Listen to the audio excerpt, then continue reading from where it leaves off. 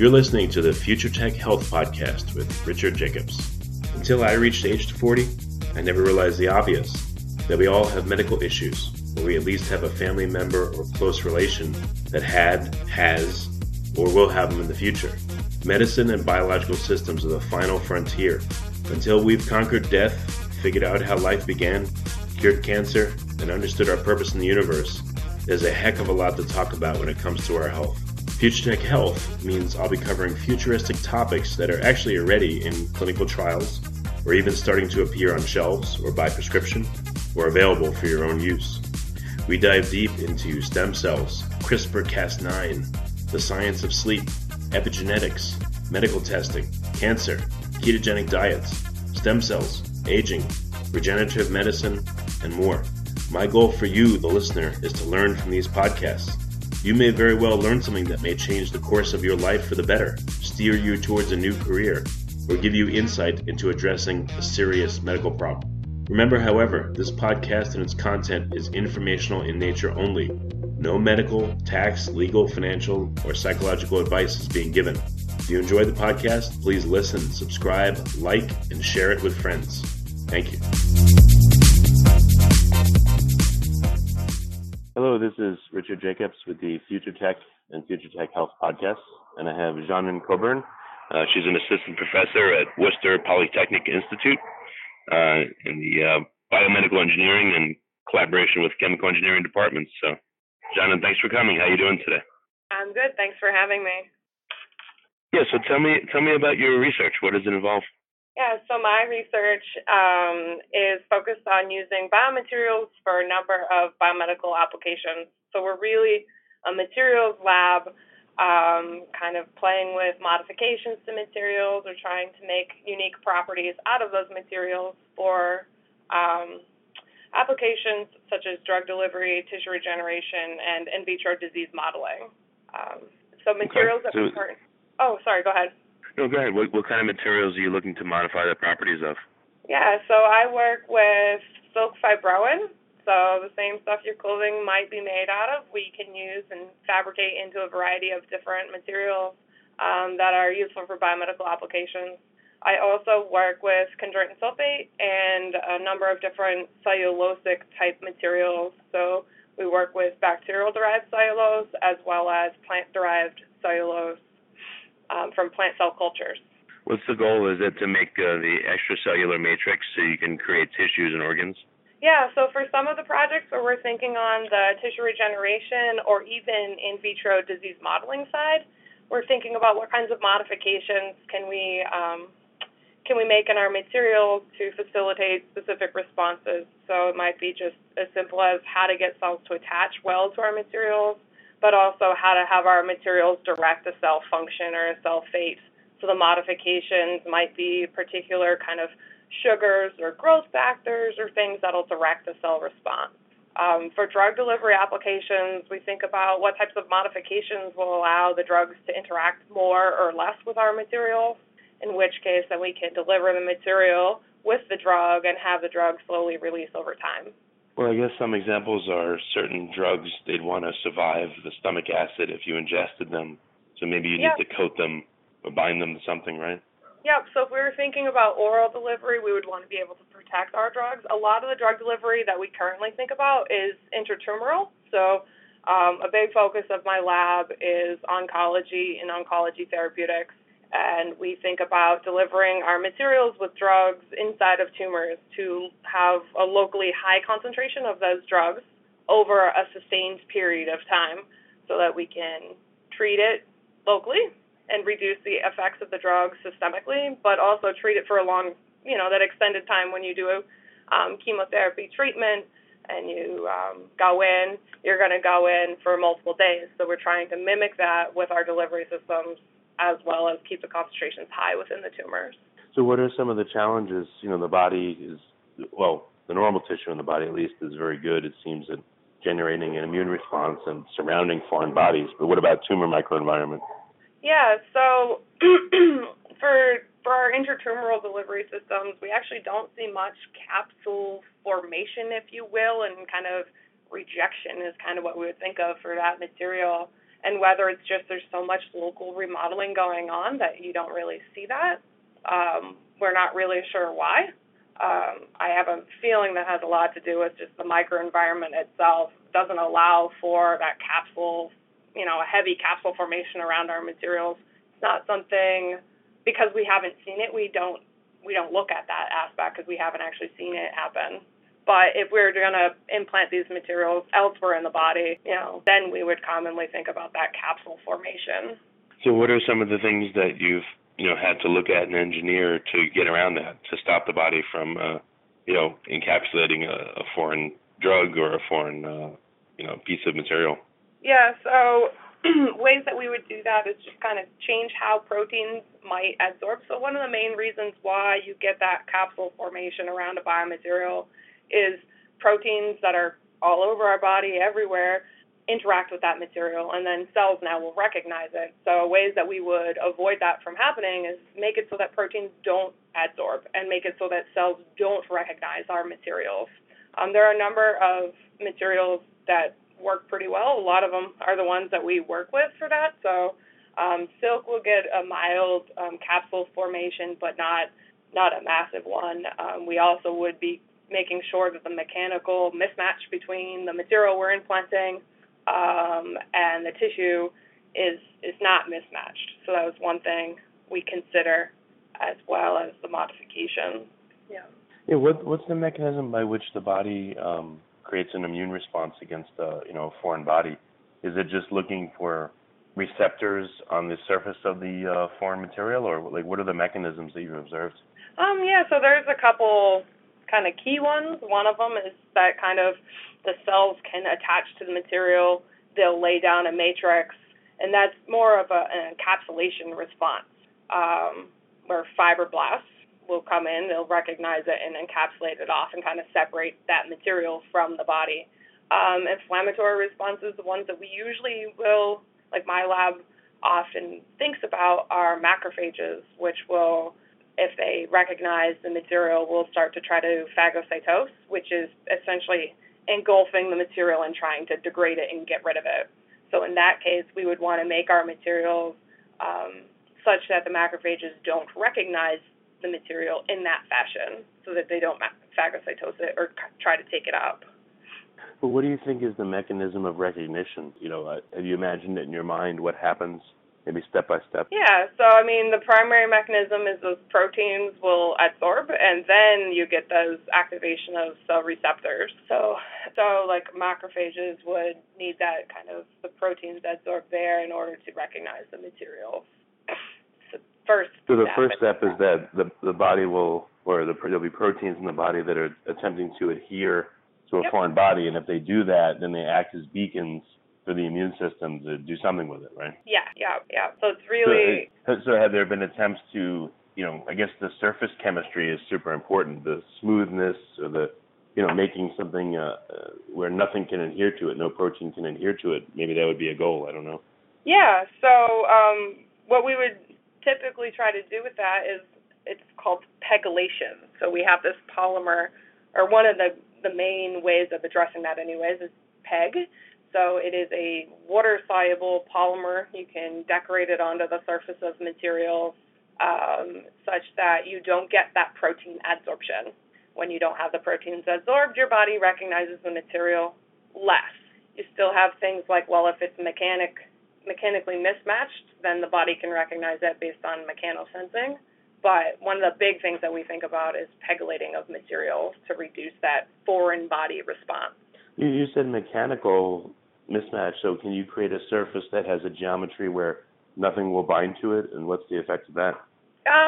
So smoother surfaces tend to have less of a chance for things to bind to them. Rough surfaces, you have a lot of surface area when they're rougher. But also, so if you think about a corner of a material, that can cause, so if you had a square, it's a simple thing to think about. If you have a square and it has that corner, that itself can cause mechanical abrasion as well, so kind of cause damage because of that corner. And then you also will have kind of a constant wounding environment. So, we'll think about materials that don't have corners and that they have a smoother surface to them to reduce kind of that abrasion. But also if the material is really stiff and then the tissue that you implant into is softer, you just have a mechanical mismatch even with a smooth surface. And then, you have that mechanical mismatch there. So there's a mechanism whereby there's a matching and proteins will adhere, and that'll cause an immune response.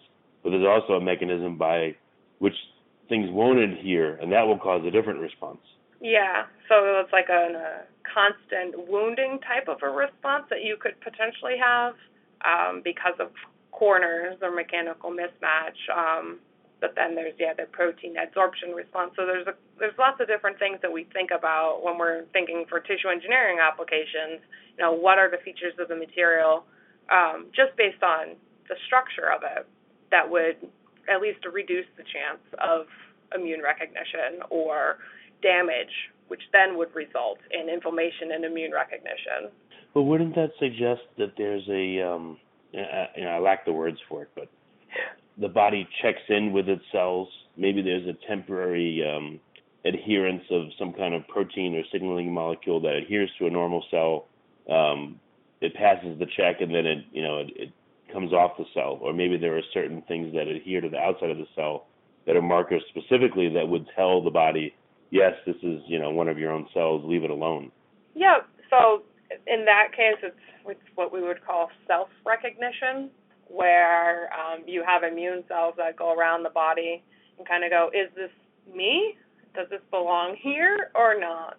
And that's the fundamentals of immune rejection, is the realization that something in the body is not meant to be there. That's usually we're thinking on the cells to cells. So if I take your cells and put them in my body, they would be recognized as non-self and rejected. You get a little bit less of that with materials because we try to think about materials that don't have those recognition domains on them. Most materials, they wouldn't have those domains. But when we're thinking about implanting a material that might also have cells, again, another thing that we have to consider. Yeah. But I guess we probably don't understand the self-recognition mechanism enough to emulate that. Why can't you have a foreign material that on its surface has, just enough recognition sites or whatever they may be so that the body says, oh, this looks like a cell, leave it alone, but it still can be composed mostly of a foreign material. Yeah, so that's a good point, and it's one area that my lab doesn't necessarily focus on when we're thinking about our materials, but that'd be a really interesting kind of aspect to go down of, can we recapitulate a self-response? Yeah. Yeah, and then, in studying tumors, by their nature, they're doing multiple things to hide from the immune system, and they seem to provoke, I don't know about no immune response, but they seem to do well enough that, they avoid that immune response. So they must be doing some kind of signaling and changes that the immune system leaves them alone. So I'm sure there's a lot that can be learned from that, and they're able to create microenvironments that can be radically different from what goes on in other parts of the body.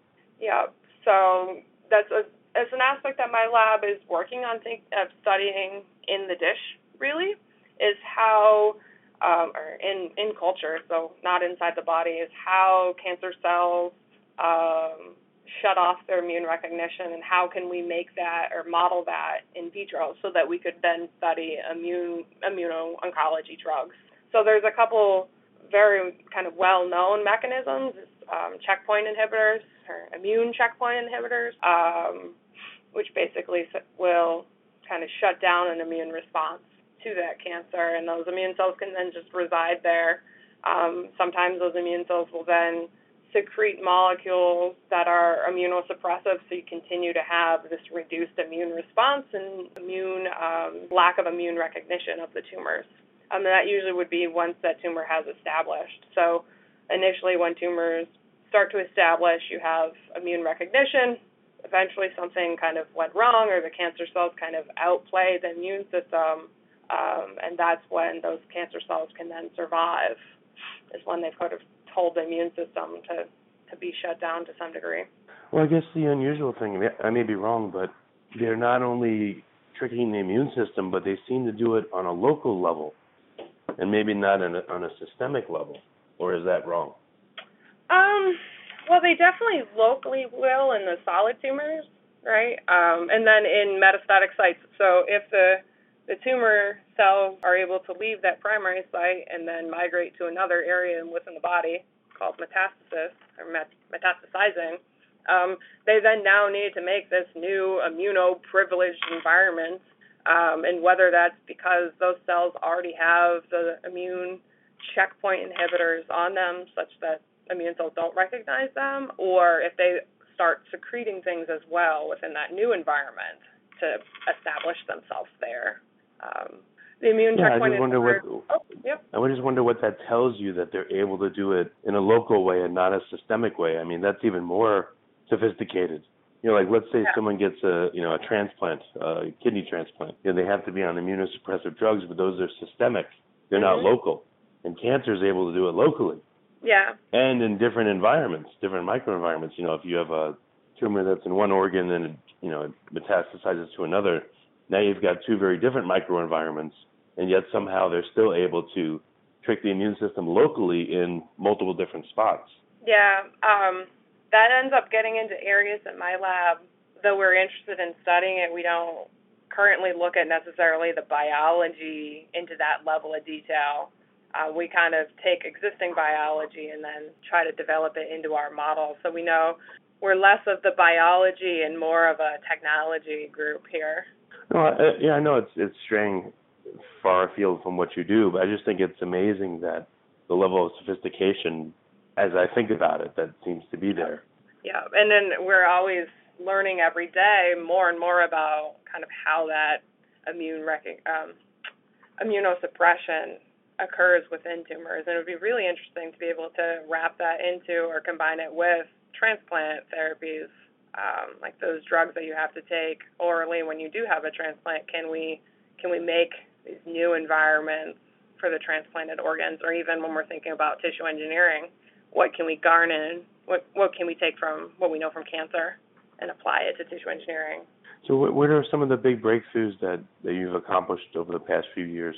Yeah, so in my lab now, I've been here for 2.5 years, and one of the big things which just happened was we were able to get some of our work accepted for our drug delivery systems, and that was stemmed a bit from work that I had done during my postdoc. So I learned about silk when I worked in David Kaplan's lab at Tufts, and I was interested in studying the mechanism of how different drugs interact with silk. Established some work in that space, and then when I came to my new lab, I wanted to work with materials I had worked with during my PhD as well. So that was that chondroitin sulfate that I had mentioned earlier. And looking at the structure of chondroitin sulfate and its charge, I had hypothesized that the drugs that we're interested in for chemo, for cancer treatment, would also interact with that material, and that based on some of the chemistry that we can modify with it, we could then also tune release. So that was one of our kind of newish findings, is that we could tune the chemistry on chondroitin sulfate to change the release profiles for our drugs, and now we have established collaborations to study those drug delivery systems in animal models of tumors. So what is just as a refresher, what does chondroitin sulfate do in the body? How does it act? So chondroitin sulfate is the predominant extracellular matrix molecule, so what the tissue is made of, in articular cartilage. It's a polysaccharide, so it's a polymer of sugars, and it has a lot of negative charge groups along its backbone. So the mechanism that I primarily study when I'm thinking about drug delivery and picking drugs to work with is I take drugs that are going to be positively charged that would likely interact with my materials, and I would study them. So that was sort of the connection between my PhD work, which was in cartilage tissue engineering, that chondroitin sulfate material negatively charged, to my postdoc work and looking at drug interactions. So kind of took what I learned from another material and applied it to other areas I had familiarity to. So how has this altered the delivery profile? Is it allowed for more time release, sustained levels of drugs, or what has it done? Yep. So depending on how we do the modification or how much. So I'll take a step back and explain that modification first. So chondroitin sulfate's water soluble. It doesn't form on its own into an insoluble material. So we add chemical groups on it that make it form into a hydrogel, which is kind of like gelatin, if you will, or jello. So lots of water content, but it's insoluble when you put it into water. So based on that chemistry and how much of that group we add, we can change the properties of the gel that we get. And the outcome in terms of drug delivery is that we can tune release profiles for certain drugs on the order of a couple weeks to a couple months. So we could start thinking about, well, how long do we need to have these drugs locally in the tumor environment to have an effect, right? So you put it in there, you get this initial kill, we need to kill off the rest of those cells as well. Do we need to do it for a few weeks, or do we need to do it for multiple months? And now we can use our materials to study that. Are you able to make a gobstopper like drug delivery, where you have an outer layer of drug A and an inner layer of drug B, and A gets released for a while, and then when it wears away, B starts surfacing and gets released? We could, for sure. So some of the work I've done in my postdoc will bring some of the ideas here, but just haven't had the bandwidth to do everything, is that we do layered materials. So the inside material would have one drug, and then the coating on the outside could have a different drug. The one on the surface is going to come out faster than the one on the inside, right? So then we could have different delayed release because of how we design that material. So we can do layering with our materials. Yeah, maybe you could, even with the surface chemistry control ratios, if you wanted A to be 3-to-1, A to B ratio of 3-to-1, perhaps the surface could be such that, A is represented 3 times as much as B, so you, in essence, have a delivery of 3 times A and 1 times B. Yep. So we could do that. We can add in multiple drugs. So if we wanted to do it kind of from a simplistic approach, we could just have in different ratios of the drug when we load it, right?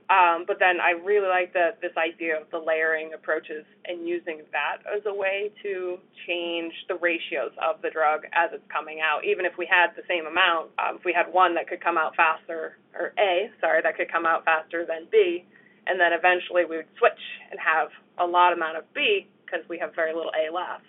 So there's lots of different things that we can tune with drug delivery systems based on loading, based on how we fabricated that material, layering, so many things that we can do. I know, that's amazing. Yeah. What about, so what are you trying to do specifically? Are you trying to push, a bolus of material into a tumor, and what would be the goal to just, what kind of, actions would it take? It would try to destroy the tumor internally, radially outwards, let's say, or like what are some of the things that you've seen done? Yeah, so we can take a couple different approaches. One is where we would put the material inside of the tumor, and then it would kind of kill from the inside out.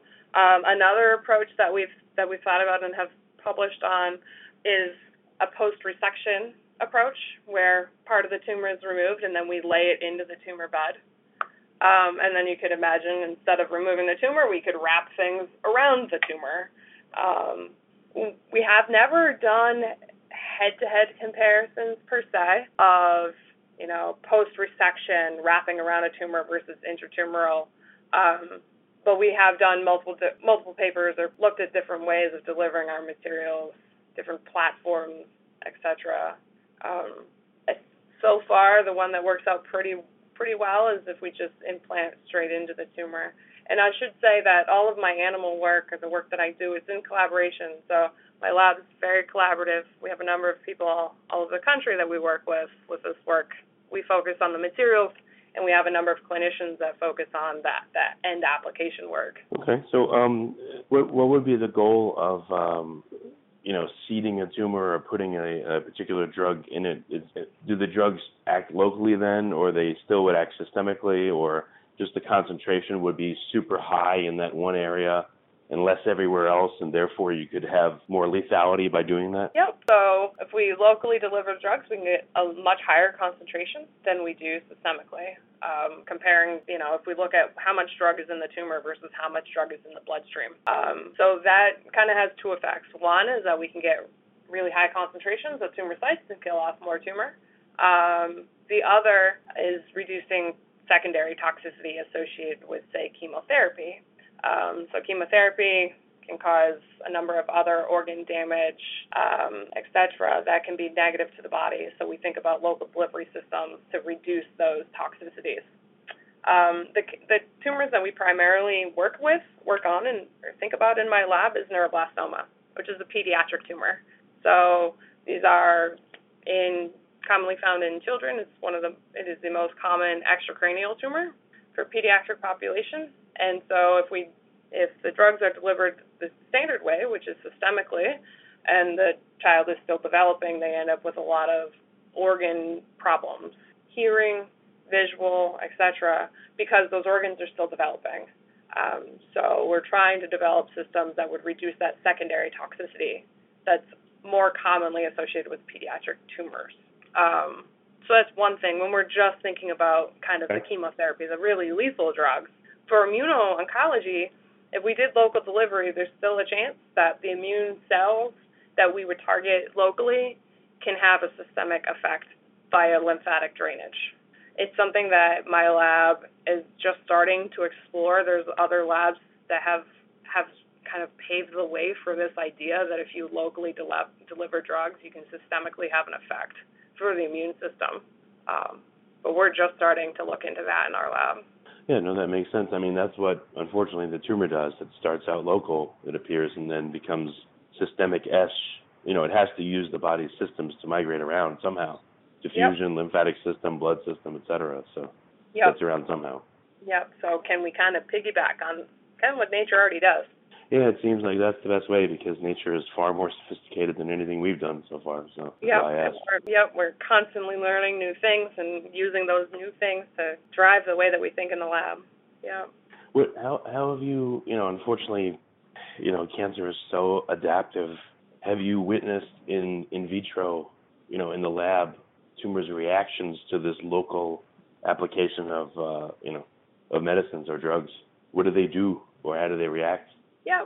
So in one of, again, most of the stuff is from my postdoc work, but in one of the papers we kind of observed that if we could kill off the tumor and it would have a long regression period, a few of those tumors still regrew and their phenotypically were different. And that is, and the difference that was observed was similar to what's seen with tumors that regrow in the pediatric patient in terms of the phenotype and the aggressiveness, or the potential for aggressiveness. So, though, we're trying to develop treatments, and we don't really want to have that negative effect, there's a chance for it to happen, and now we have, at least my collaborator is thinking about using that as a model of looking at what happens, what's the aggressive state post-treatment, or something along those lines that mimic what happens in the pediatric population, so that we can now develop effective treatments for these new, more aggressive tumors. That's something my collaborator at Stanford is studying.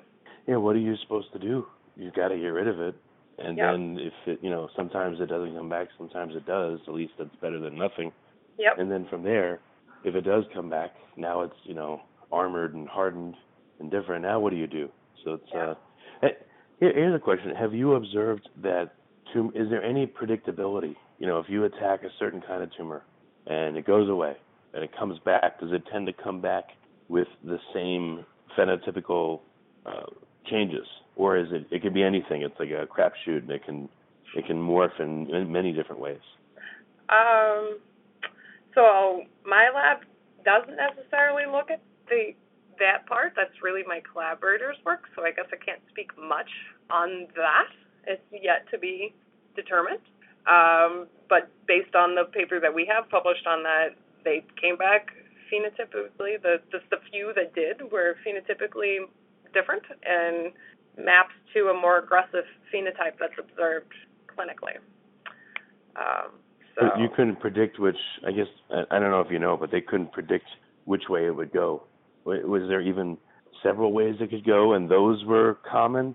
Or did it vary so much that there was really no prediction? There was really no prediction. Yeah, there was just a few. Some of them were treated and Then there were a few that were long-term regression is what we called it, but then regrew. It wasn't predictable. We had some that were treated and they ended up aging, if you will, but it was not necessarily predictable. Yeah. That's amazing. Okay. So what's ahead, with your work now for the next few years? What are you working on specifically, and what do you think the goals will be over the next couple of years? Yeah, so my lab, we still work with chemo, but we're really interested in getting into and have developed some work with immunotherapy and thinking kind of this local,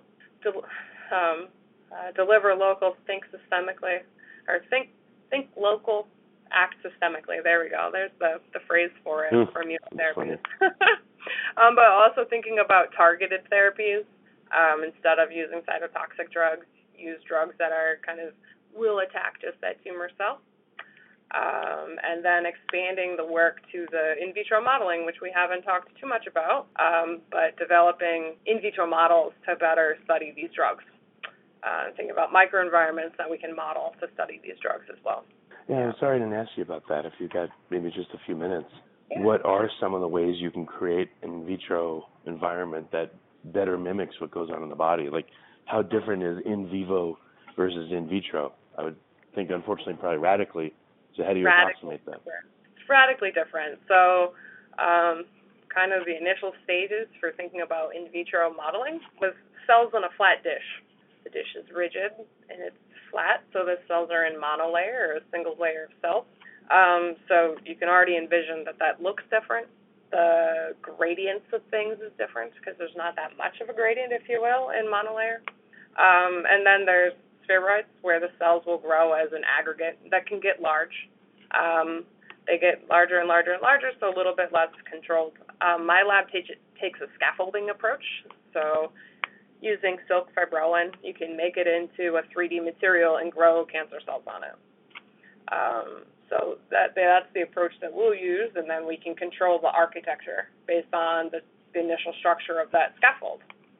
And we can grow our cancer cells, and we are establishing some really nice, or finding some really nice results with those models that we're developing to be kind of determined how far that can go, but we are finding that the growing the cells in our scaffolding system is quite different than when they're grown in 2D and then different extracellular environments.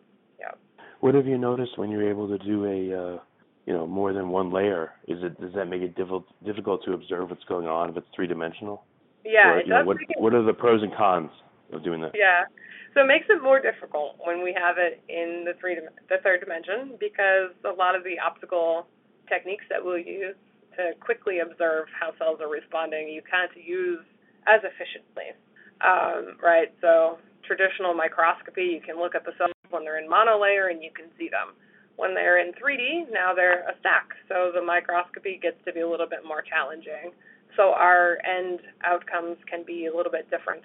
And though my lab, we don't focus on, well, maybe we just make the microscopy techniques better for the 3D. I would certainly be interested in collaborating with people to come up with imaging technologies that would be better suited for our systems so that we can do pretty much the exact same outcomes, or at least look at the outcomes the same way. There we go. So what's and I guess too the body goes through cycles and there's all this cellular communication, and maybe it's a wonder that these in vitro models are approximate at all, or maybe not. I don't know. Yeah, I mean they're definitely much more simplistic than what you would see in vivo in the body. But we do think about adding in additional cell types to make them more complicated, more complex. So avenues that my lab and other labs are interested in is looking at, well, what if we add in fibroblasts or stromal cells? What happens when we add in vascular cells? And then the area that we're certainly going to go or certainly interested in is what happens when we include immune cells. So we can add in layers of complexity, but not get all the way, obviously, to an animal. But it might be that these systems can be used to better screen drugs before we think about testing in animal models. I think that's one of the the big pros to this is that we could have better testing before we go into animal models. Well, have you done side-by-side where, you have a mouse model and you're running the same kind of experiment in a lab petri dish model, and maybe you're running the same kind of experiment as well in another type of creature to see the comparisons and the evolution over time of what goes on with all three? Yep, that is definitely the direction my lab will be going. Again, we've been here for 2.5 years, so we will be getting into that direction in the near future of comparing what we're developing to actually making sure that it's relevant. The outcomes that we measure would actually give some relevance, and we would have to do those comparison studies to prove that. How do you feel about the amount of work ahead of you? Do you feel like overwhelmed by it or excited by it, or what's your perception of it? I feel excited about it. That's typically how I like to look at everything. We're coming up with new technologies. We're hopefully going to develop better ways of treating patients. So I find it to be very exciting. Occasionally it gets overwhelming, but, we have a really great lab. I have a number of students here that are great, a great support structure in place so that, one thing is overwhelming, but other things are not, if you will. I like to keep things kind of half glass full and very optimistic. No, that's great. That's great. So what's the best way for folks to learn more about, your lab and you and what you're working on, and maybe contact you for collaboration? Yeah, so the best way to get in touch with me directly would be through my email. I also have a website at WPI, Worcester Polytechnic Institute, where I work. But my email is jmcoburn@wpi.edu, and that's probably the simplest way to get in touch with me. But to learn more about what I do, my website on our institution, at our institution here. Yep. Yeah, those URLs usually are huge, so best way to do is go to so I can't Worcester ramble off the Polytechnic. URL, but I can provide the link, so you post it with the podcast for sure. Yeah, we'll do that, and then folks can go to Worcester Polytech and search on your name, and they can navigate to you that way. So that'll work. Yeah. Well, great. This has been great, John, and thank you so much for coming. It's been a really good podcast. Very interesting. Yeah, thank you for having me.